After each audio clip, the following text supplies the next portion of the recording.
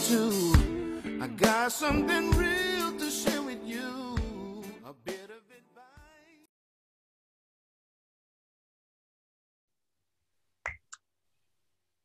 I love this song and I'm recording. I'd like to welcome everyone to the Unfiltered with Cara Jones Unlimited LLC podcast. Today is Sunday, January 24th, 2021. And I'm so very excited to have my distinguished guest with me today. He's a native Houstonian by the name of Dre Tate. How are you, sir? Hi, I'm good. How you doing? You doing all right? I'm chilling like a villain. I'm good. Chilling like a villain. The gospel recording artist is chilling like a villain. I'm happy to see that you have a sense of humor, Mr. Tate. More than you know. I think I'm about to find out. You know, it's funny because a lot of people think I'm really laid back. I am laid back. I am kind of like reserved, but those who know me personally know that I am a nut. I love to laugh. I love to make people laugh. Well, that's a good thing. I always tell people that laughing is medicine, right? Yeah. And my mom taught me it's easier to. Much medicine. What'd you say? Some of us can have too much medicine. True that. But it's easier, as they say, to put on a smile than a frown, right? Okay. I mean, I'll take that. It works for a lot of us. So, I wanted the viewers to know how I came to know you, because most people who have followed my performing arts company, Cara Jones Unlimited LLC, know that I established it in Alabama in 2016. But I came to Houston in 2018, and last year, 2019, I was watching a televised service. And I say service because it was just that. It was a funeral service for the late Mr. George Floyd. And there was a wonderful lineup of singers. And then this gentleman here, Dre Tate, came on my screen. He was singing this song. What's the name of that song, sir? A Change Gonna Come by the late, great Sam Cooke. Exactly. My sweet mom was watching with me and she was like, oh, that's Sam Cooke. She said, no, that can't be Sam Cooke. Sam Cooke been gone. So tell me, exactly, right? How did this song come about, this remix that you did with Mr. Talkbox? I put the song out January of last year. Just because I wanted to do it. I've always wanted to record the song because I've always been like one of my top favorite songs of all time. Mainly because growing up in school, I was a history buff. I love especially Black history. I love the stories about the civil rights movement, how our grandfathers and great-grandfathers and great-great-grandfathers and grandmothers struggled for the different rights to vote and all that other stuff. And that song, the way I understand, had become anthem for the civil rights movement at one time. Indeed. And it was just, it was heart touching. And since even as a little boy, it was hard touching. When I heard Sam sing the song and how he sang it with so much soul, me being a soul singer myself, of course, what's from the heart gonna reach the heart. So it reached my little heart back then in the 80s. And when I first heard it in the 80s and the 70s. So I decided, I say, man, I'm gonna record it one day. I don't know exactly when, because a lot of artists recorded it before. Right. So it kind of kept me from putting it out. And a lot of the artists that recorded that song blew it out the water. Like one of my favorite renditions is from Seal. Yes. You remember that? Yeah, my favorite rendition is from Seal because it was just sung with so much soul. Okay. So I was like, okay, I'm gonna put it out, and I put it out in January. Okay. And when George Floyd passed away, I was asked to perform at the service, and Wow. that was the song that was just right for that particular time. And right before we got ready to do it, Melvin Williams called me and he said, "Man, why don't you think about doing a remix to what you already put out?" I said, "Okay, but what we're gonna do it?" He said, "Well, get Talkbox to do it. Let Talkbox do his thing on the beginning of it, just to give it a flip," not knowing that it was his death, because me and Talkbox, which his real name is Byron Chambers, we've been friends for a little over 25 years, but we Wow. lost contact. Wow. So this was a way to bring me and Talkbox back together on a song. So it all worked out in this place. Wonderful. Well, the rendition that you have published and put out is unbelievable. It's unbelievable. And I mean, I know that it has toured the world itself in the airwaves millions of times. Tell me, what was it like for you? What was the response that you received to your, I'm going to say, ministerial performance at the funeral? What was the media response to you? Who is that guy that did this soul-wrenching song? This song, you know, with the shades on and that blue suit, basically. Yeah, you did have on a blue suit, and you had in a funny haircut. we won't go there just yet, but I was going to ask you about that slant because I hadn't seen that in a while. Right. I'm just keeping it real, but you having fun. But yeah, it was crazy because being a part of the Williams brothers is, you know, press is not nothing that we've been we always had press, you know, especially when I became a Williams brother. It was real press because after all these years they got a fourth member, you know. So but when that hit, you talking CNN, headline news, and I'm all over those stations, so the press was so huge, you know. But at the same time, everybody don't know that it was numb. I was numb to that. I was numb to that.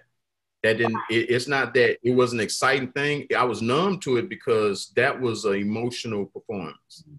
That whole situation was emotional to me because not only was I blessed to honor George Floyd's memory by singing at his service, but a lot of people don't know I knew him personally. How? You know? May I ask how?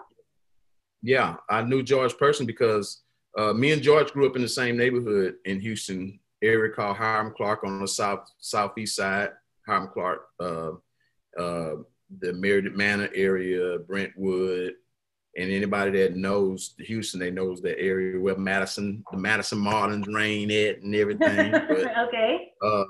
We used to run the neighborhood over there. We used to, you know, we was kids growing up in the streets, you know what I'm saying? And as we grew older, we hanging out at the skating rings and we knew each other like that. We never really knew each other to hang out, but me and him was the same age. So we was kind of like in the same bracket when it comes down to what we do in the neighborhood growing up, you know what I'm saying? Okay.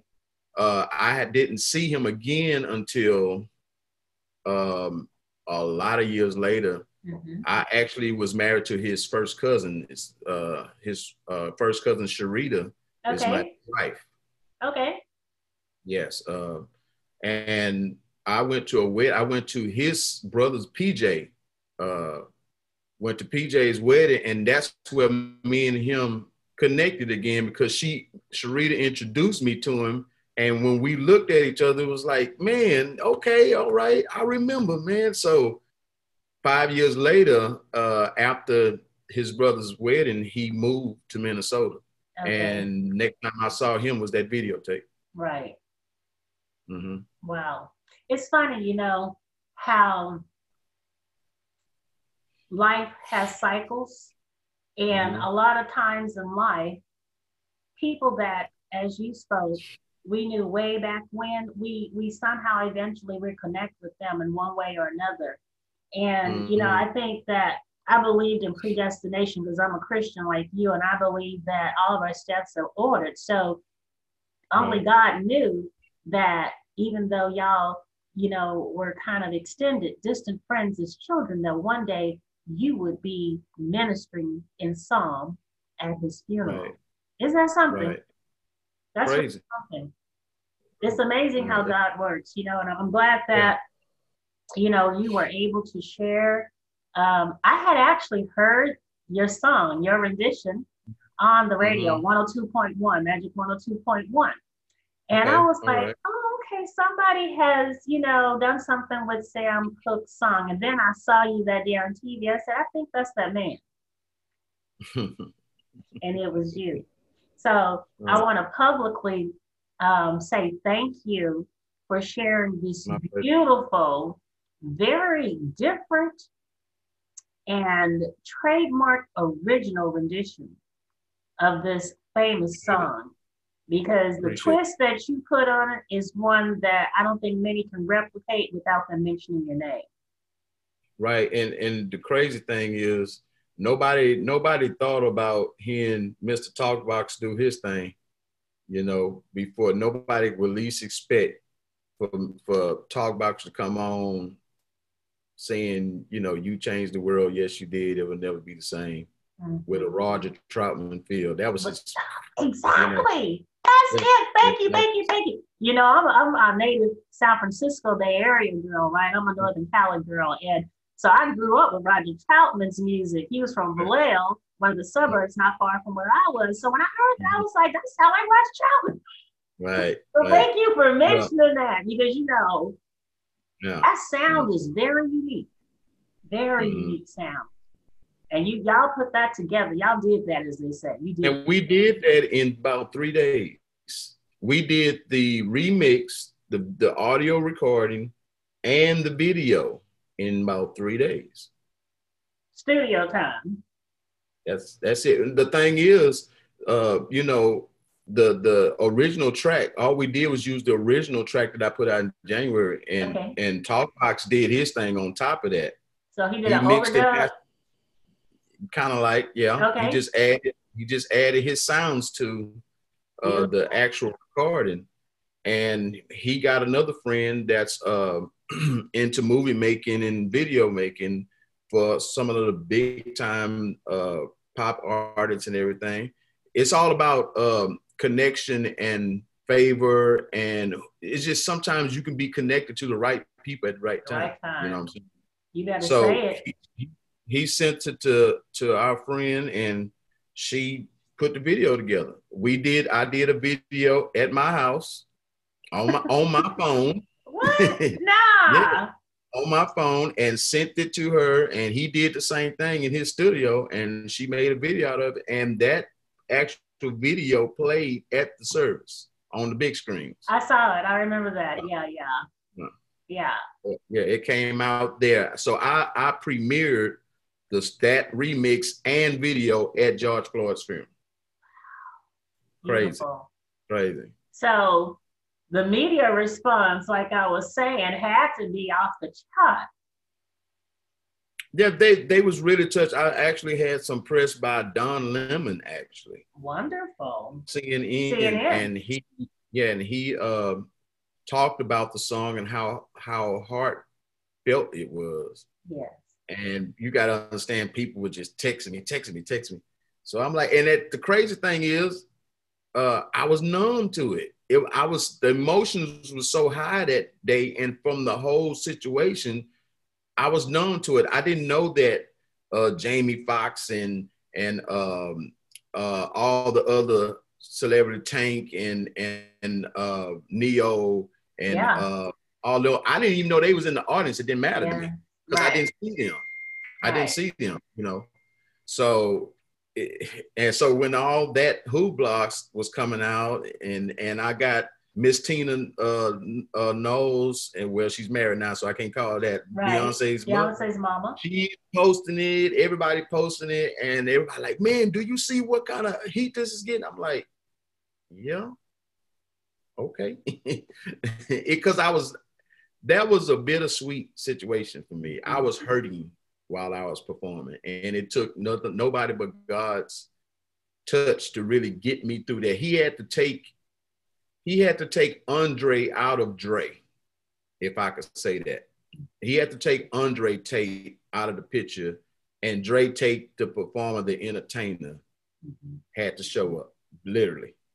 And the crazy thing, if you look at the video, or when I sung that, if you paid attention to the end, right before I left off the stage, people say, "Man, you left off quick. You got up out of there."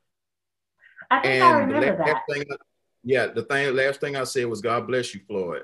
Yeah. And I did my signature salute. And at that moment, Andre was about to come back. And I felt the tears going to start coming. And I had to hurry up and get off stage. Yeah, because I didn't want to break. I didn't want to have the Neo breakdown, you know what I'm saying? Yeah, I didn't want to have that. So I got out. I had to get out of there. You held it together. You held it together. I mean, it was seamless to those of us viewers who were watching, you know, via television and the internet streaming services. It was seamless. And I know the family appreciated it. And we thank you for it, you know, in general. But, you know, I heard you mention something, and I just want to make sure that everybody who is going to view this, who will listen to it on the various radio channels that the Unfiltered with Cara Jones Unlimited LLC podcast broadcast knows where and how you got your start singing. When did you start singing, sir? I started locally here in Houston, actually. I had a family group. We was like the Gospel Jackson Fives. We was called the Tape Family. Yeah, literally, for real. We was called the Tape Family. Me and 3 of my other brothers and my sister and my mom and my dad. We sung around Houston for years. All of us play instruments. I was playing guitar. I have a younger brother that plays drums. My older brother plays drums, and my other brother plays bass guitar. And so this is how we grew up. My dad grew up in the quartet field here in Houston, Texas, sang with a lot of the local quartet groups. Okay. And we grew up listening to them.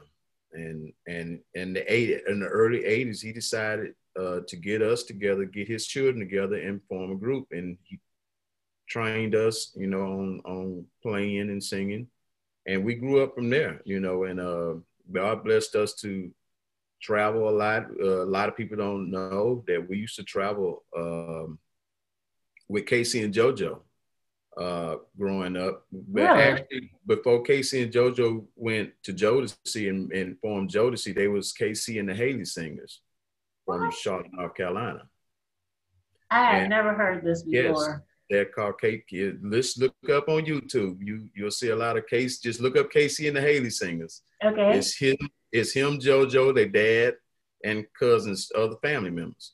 So we all used to travel together, you know. And once we grew older, and my mom and dad decided to break up, and they got divorced, we all kind of split up and went doing our own thing. And that's when I joined another group out of Huntsville, Texas, called the Wonderful Harmonizers. And then from there, I joined the Bolton Brothers from Hattiesburg, Mississippi. And from there, went to the Williams Brothers. So that's kind of like the whole story in a nutshell, how I've been doing this for over 30 years now. And, you know, I think the part that baffled me or astounded me the most was when I read your bio and I talked with you, you know, a little bit before today, and you told me that you have been singing with the Williams Brothers, the notorious gospel group, the Williams Brothers, for over 20 years. Mm-hmm. And I like the Williams Brothers. I am a fan, but I'm going. That make me feel good. You gonna smile about it? That make me feel good. You're a Williams Brother fan. Amen. Yes, a Dre Tate fan too. Otherwise, you wouldn't be here talking to me. Come on now. This is good. All right. I'm just, you know, I'm just saying, IJS. I'm just saying, right? But I'm a fan of theirs, and I'll be honest. No offense. You know, I told you this before. No offense. I don't remember you. Mm-hmm. You don't remember me? Mm-mm. And that's good. That's good. I like that because I get that a lot. That a lot of people don't, because I wasn't in the forefront to be remembered. See, that's what a lot of people don't know. When I first came to the Brothers, I first became a part of the group back in 97, 98 as their lead guitar player. Yeah, I was their lead guitar player for right at a year. And right at a year's time, they decided to fire me. I got fired because another guitar player that was there previously before me, probably, I guess he had a better talent than me or whatever like that. And they wanted his style back and I was let go. But my dream was never to be a musician for the Williams Brothers. My dream at the age of 9, 10, 11 years old was to sing with the Williams Brothers, because I actually told my little brother that back in the 80s when the Mighty Clouds of Joy anniversaries come to Houston all the time, to the Sam Houston Coliseum downtown Houston, which is not there anymore, the music hall and all that. I told him at that time, after meeting him in backstage, open the door up for them to come in from another concert to get ready to perform, me and him standing at the door, like we ushers open the door for all the artists. And they came in. Pop Williams came in first. That's when he was alive, and he was road manager for the brothers. And Doug, Melvin, Leonard, and Green came in, and the musicians. They all stopped and shake our hand. Wow. And when they walked on by, I told my little brother, I said, man, I'm gonna sing with them one day. Wow. And who would have known? You know what I'm saying? But I didn't always start out as an official Williams brother. For 10 years, I sung in the back. I never was on the album cover or anything like that. So a lot of people wouldn't. But this is the thing, and this is a God move. Since I've been in the group, I have led on every album that they recorded. I had a lead vocal on every album, even when my picture wasn't on the cover. And that comes back to my home training on being humble and waiting your turn. You know, I had many people say, man, you Dre, man, you supposed to be leading. They supposed to have you out in the front. I'm not concerned about none of that, because I know in God's timing, the first shall be last and the last shall be first. So 2010, after 10 years of singing in the back, dressed with the musicians, dressed like the musicians, not appearing on no album cover, 2010, right before the Live at the Hard Rock album came out, they had a meeting with me, asked me, say, how would you feel about becoming an actual Williams brother now? I was like, okay. I was excited. Exactly. I was excited. And Live at the Hard Rock, the Williams Brothers Live at the Hard Rock Hotel and Casino in Biloxi, Mississippi, was the first album that I came out on with my picture on the cover. Wow. Yep, How did that feel? How did that feel? The transition. It was it was the professional that I am. I couldn't celebrate it until after. Mm-hmm. And it was that was another bittersweet moment for me, because that year, 2010, is when I lost my grandfather. Oh, I'm sorry for and that. He's my hero. And he was scheduled to be at the live recording along with my grandmother. And a lot of my family had came from Houston to Mississippi for the recording. And he was supposed to be there. So I never forget, I was professional the whole time, rehearsals, let's get through the show. But after the show, I came downstairs, heading back to my room, and my whole family and everybody that came from Texas was standing there at the elevator, and the elevator door opened, and they all just started yelling. And I saw my grandmother, and I didn't see my grandfather, and I just broke. Oh no! It was great, but that was a moment I'll never forget. One of the greatest times of my life.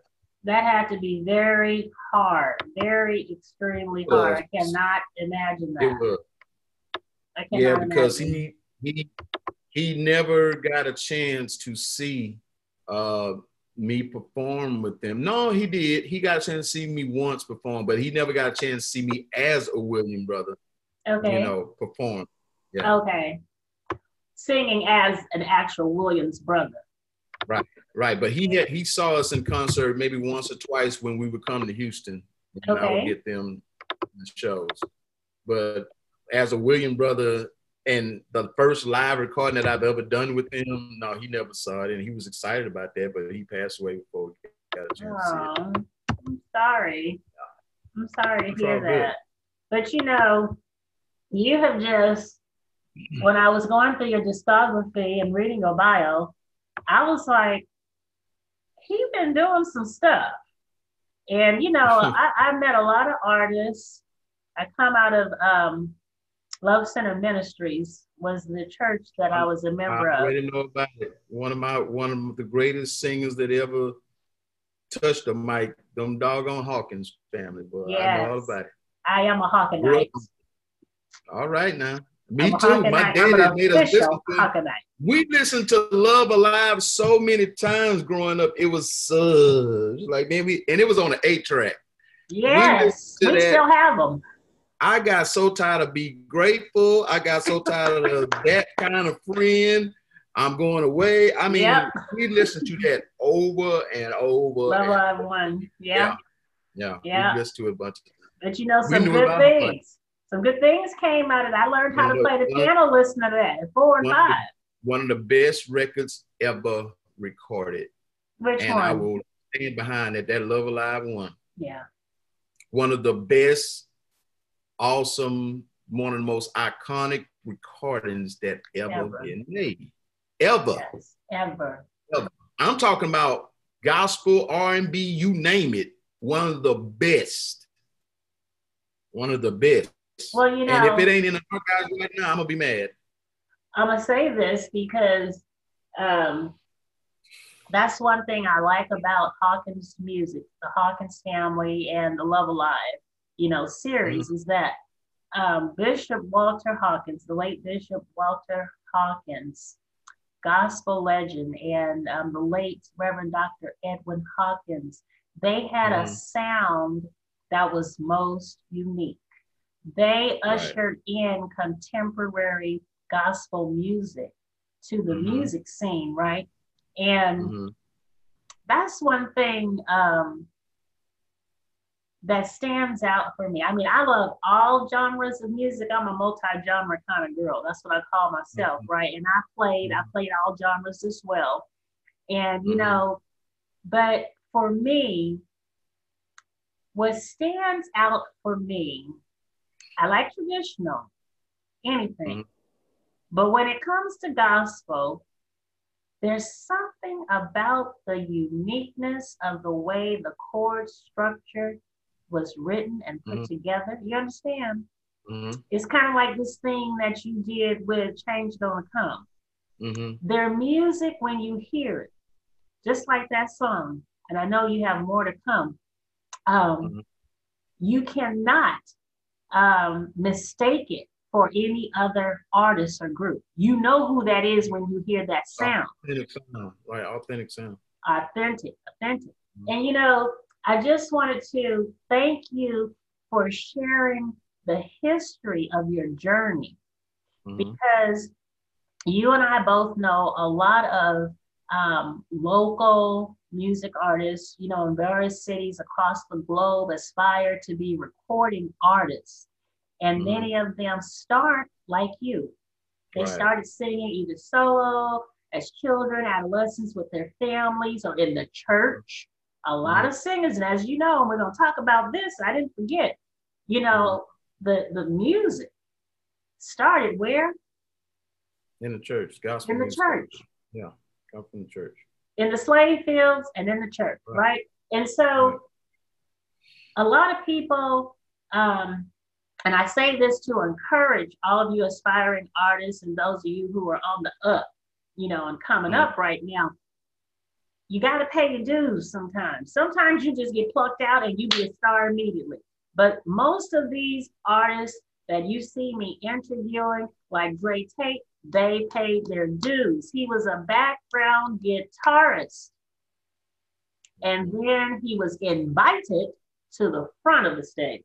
Y'all hear me? Exactly. So I just want people to be encouraged. Don't think like your day is never going to come. It's going to come if you don't give up, right? The race is not given to who? The swift nor the strong, but to the one who endured to the end. So just stay with it. Stay with it. Right. Now, as we're talking about this history of gospel music, you have done a lot of traveling globally. Right. outside of your own name as a solo artist, Dre Tate, outside of the Williams Brothers group, you also traveled with another entity, and you weren't just singing, you were teaching. What was that all about, or what was that group? Well, Melvin and his manager, Bridget Flory, decided to embark upon another opportunity that would take us global outside of the Williams Brothers. So Melvin, Bridget, Castro Coleman, who is Mr. Sip in the blues era now. Okay. Castro and myself, the four of us took a month tour under the guidance of the United States State Department. They had a program called the Rhythm Road. And what we did was we traveled Russia, Turkmenistan, Azerbaijan, and the Republic of Georgia, teaching gospel music to those who never heard of it. So it's like a culture exchange program. Basically what it did, we did a lot of master classes along with concerts under the direction of the embassy, the US embassies that was in all those different countries. So what a lot of people don't know is not only am I a gospel singer, musician, producer, composer, all that stuff, but I am also an ambassador of gospel music to the country of Russia, Turkmenistan, Azerbaijan, and the Republic of Georgia. I just don't talk about it. Okay, so stop right there. I need to pause. You just said a whole lot with a lot of countries that most of us African-American Black people have not traversed to yet. So tell me, number one, just for those who may not understand, what does it mean to be an ambassador like that? Well, basically what it was that we represented the United States of America and went and taught gospel music to those countries.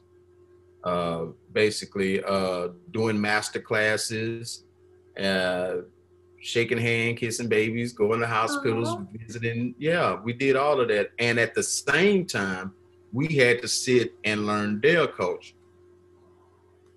So they taught us a lot about what they do musically there. So that was the cultural exchange part. That was the cultural exchange part, exactly. Okay, so let me ask you this, because I am a learned person. I pride myself on reading. Where might we find this information? Good question. Google, right? Google it. Well, I think, you saw me writing, right? And I have it in your bio, but I have to write it again in my today's notes. The Rhythm Road. The Rhythm, it was called the Rhythm Road. Okay. It was sanctioned by the U.S. Department of State, however they say that. Okay. We toured for 31 days straight. Wow. 31 days straight. And it was one of the most amazing opportunities I've ever experienced in my life. I was ready to come home, but it was an opportunity. That was 31 days overseas. Overseas. So, yeah. And, so I was going to say, you've toured a lot. But had you ever been gone for 31 days, consecutive days? That was the first time I was going for 31 consecutive days. I'll always be on tour and we'd get a day off or two or whatever. But going away from your family for 31 days was like, it was crazy. But I enjoyed it. It was a life experience. Would I do it again? Maybe not.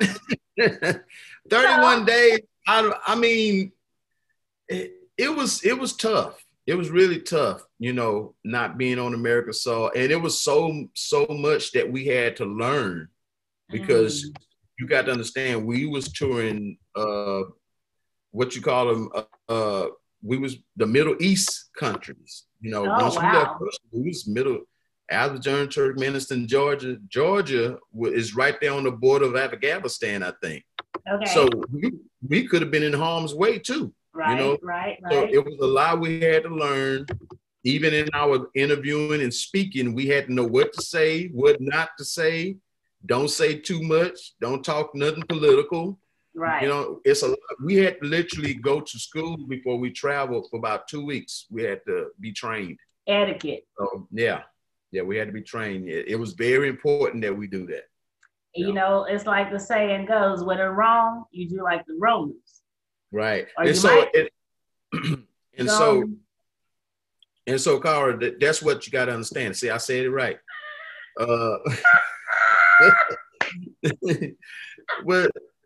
What you got to understand is that's why doing this type of interviews or any interviews in our country, it's nothing compared to that. Because there we had to really be very careful about what we said. Yeah, you had to be. Because some of them will try to flip you and have you talking about stuff you ain't supposed to be talking about when it comes down to our country. So we had to know how to turn you off. If you try to turn on us, we had to know how to turn you off, just like that. Yeah. Yeah. So we literally had to be trained. You recognize the game when it came to they tried. Trust me, they tried. They tried us. A hot mess. See, and that's what I try to tell people. People, young artists and new artists, they go, I want to go on the road. I want to travel. I want to share our music with the world. And they don't understand. It's not just about getting on no plane, getting on no tour bus or whatever, right? It's about knowing where you're going and how those people operate. So when you get there, it's not necessarily that you fit in, but you don't want to stand out the wrong way. No, you don't, because you can get caught up. We in another thing that a lot of artists don't really know. When we were there, it was certain countries that we was at. Matter of fact, all of the countries, we literally had to change words to different songs. We couldn't say the name of Jesus in no song. Wow. I believe it. So basically what we did traditional gospel music. We showing them where it came from the cotton fields, how I got over Jesus keep me near the cross. And that's one of the songs right there. We couldn't say Jesus keep me near the cross. What did you say? We changed the words to please Lord keep. Oh wow. Instead of saying Jesus keep, we had to play, and we was doing it on like a beat. Please Lord keep. We could say Lord, but we couldn't say Jesus. And that's the thing. See, we had to change a lot of stuff up that we couldn't have a prideful attitude about, right? For the sake of ministry.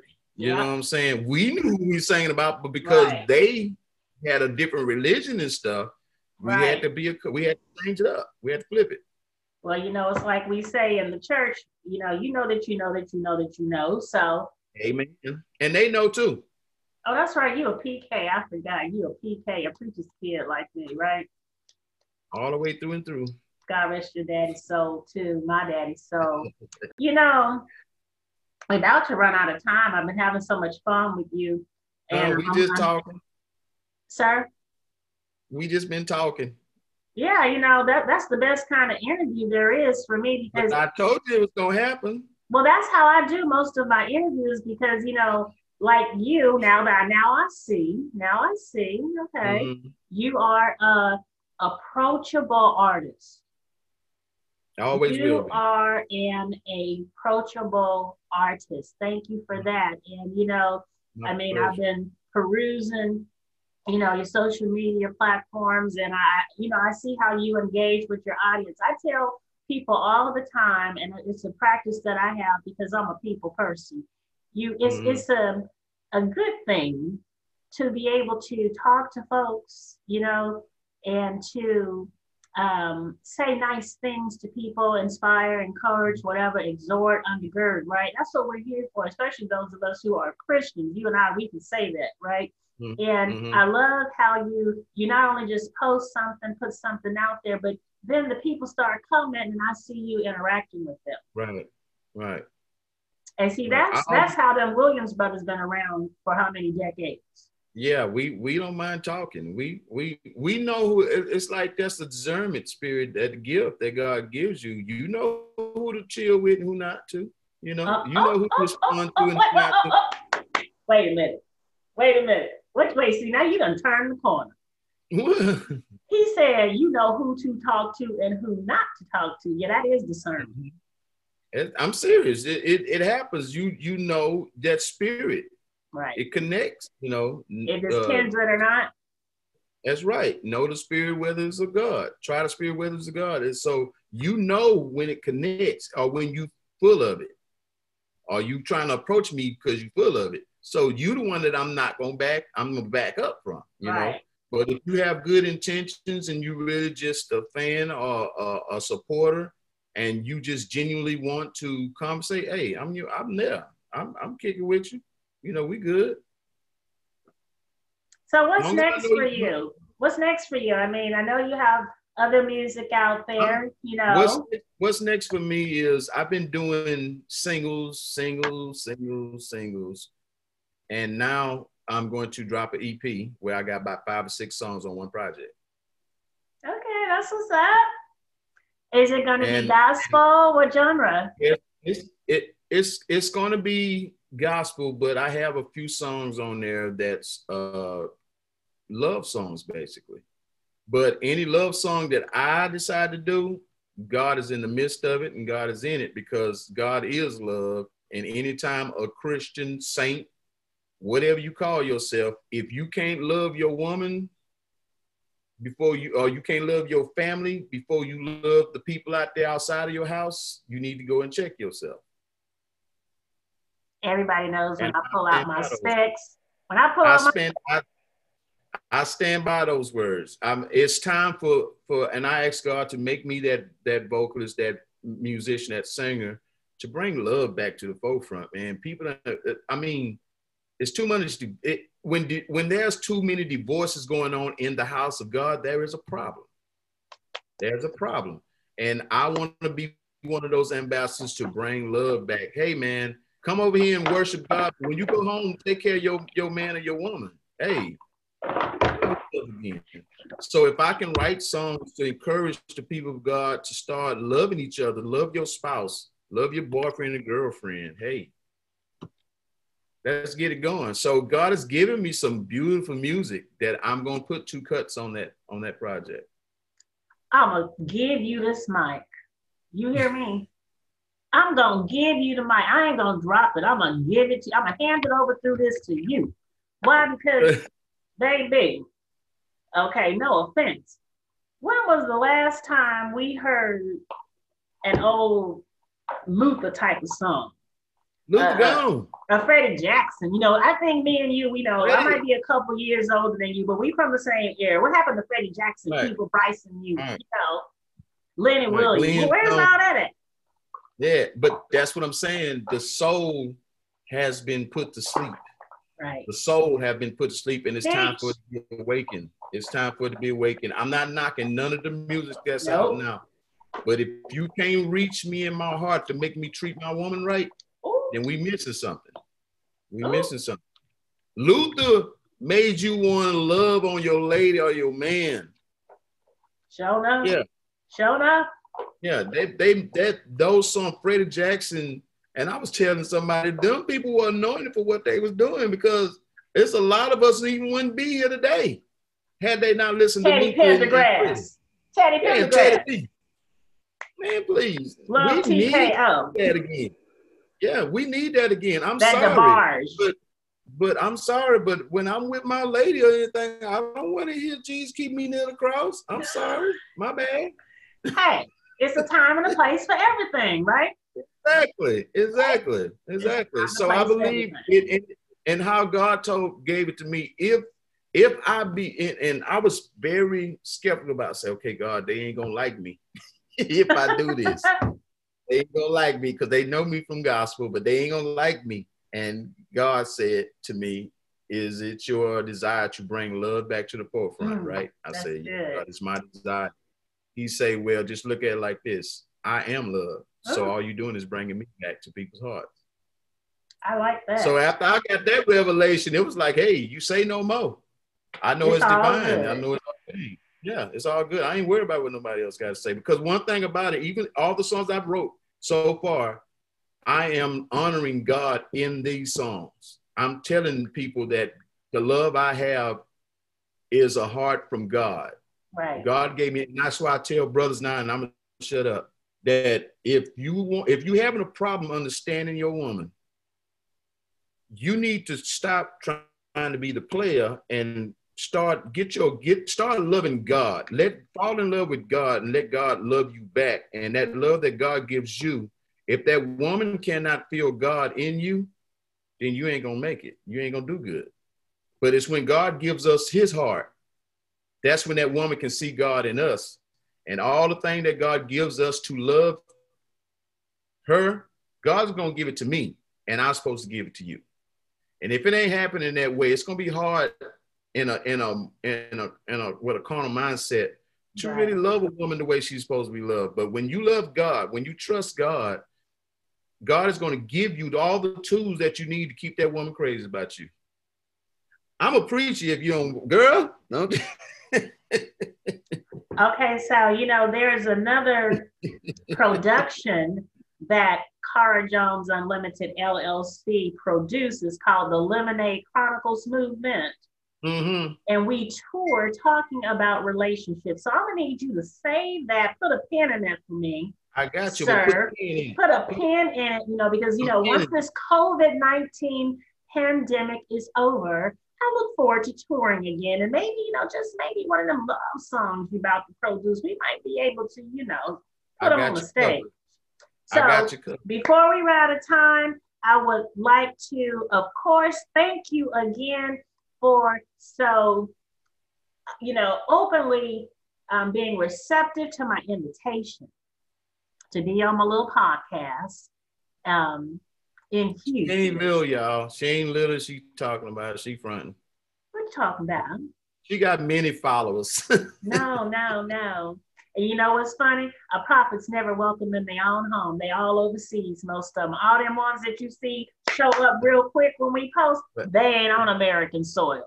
Right. I got you. But that's and you know what? I say that's cool beans. You know why? Because I knew that this company was going to be a global company when I founded it in 2016. So if the people over there are more receptive to what I'm doing than the people over here, hey, thank you. Thank you, Jesus. Thank y'all. You know what? You know what, Cara? This is what, and everything you're saying is absolutely correct. Trust me, I feel you. Because I haven't gotten all the love in Houston that I feel like I could have, especially being from here representing, you know. But this is what I do remember. Not only is a prophet is without honor in his own home, right. At the same time, it also says that charity begins at home, then spreads abroad. So it's not about who loves you. It's about who you can love on at home. That's going to make the door open for you abroad. You know what? So a lot of people wonder, Dre, why you always helping people here in Houston? You know, whatever. Because charity begins at home. I love on my Houston folk, and anytime I can bless somebody, I'm gonna do it. That's just gonna open the door for me worldwide. You sowing seeds? You say what? You sowing seeds. You say I'm called sowing seeds. Sowing seeds. That's right. I posted about that today. Look, yes, sir. You did. So you're gonna sow. Amen. Reap what you sow, and you're gonna reap what you sow, whether it be good or bad. You're gonna reap it. Absolutely. But if you sow bad, you're gonna reap bad. I don't want to sow nothing bad. I done had enough bad. Look, we done missed the whole 2020. I'm ready to sing again. I'm ready to tour again. You know what I'm saying? Look, I'm trying to sow some good seeds. I need to get back to work, you know, and a lot of other, and that's another thing. My love, my heart goes out to all the entertainers, the musicians, the artists that have experienced some stuff we've never experienced in our careers. A total shutdown. I mean, and people like myself, this is our living. This is what we do. You know what I'm saying? We travel the world. We travel the country, putting smiles and joy in people's hearts. You know what I'm saying? And for us not to be able to do it, my hat, much love to all y'all. Y'all keep y'all head up. We're going to be all right one day. We're going to get it. So you are a full-time entertainer? Yes, I am. God bless you. I am impressed. Yes, I am. Now I got a few things that I do on the side. You know what I'm saying? I got my Ain't nothing wrong with getting your hustle on. You gotta do it. You gotta do it. Absolutely. I got 4 kids. Praise God. And those kids are blessings. That's a blessing, you know? So you maintain and you doing just fine. Now tell me and tell these people that's gonna watch and listen, view, share, comment, like, subscribe. How do they reach you to book you? What can they subscribe to? You got a YouTube, you got an Instagram, you got a Facebook. What's up? How do we reach you? I have a bunch of entities, but for us to get to Facebook, you can reach me out on Facebook at Drake Tate Music, Facebook, or my personal page is Drake Tate on Facebook. Instagram is just Drake Tate, JUSDRAYTATE. And to book me, you can reach out to my booking agent, April Ridley. Let me get it at 757-338-4462, or oh Lord, what's the name of the company? She gonna get me for it. Right, something. JDK. JDK Productions 11. Yes.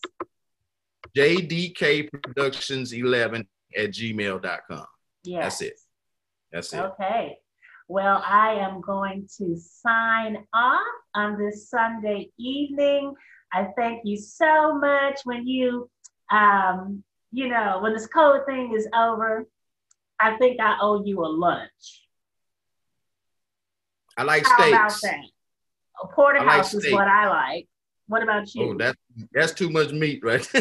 You don't eat the whole thing. Look, give me the ribeye. I'm good. Oh, a rib. Okay, we do them in the kitchen. Gotcha. Yeah.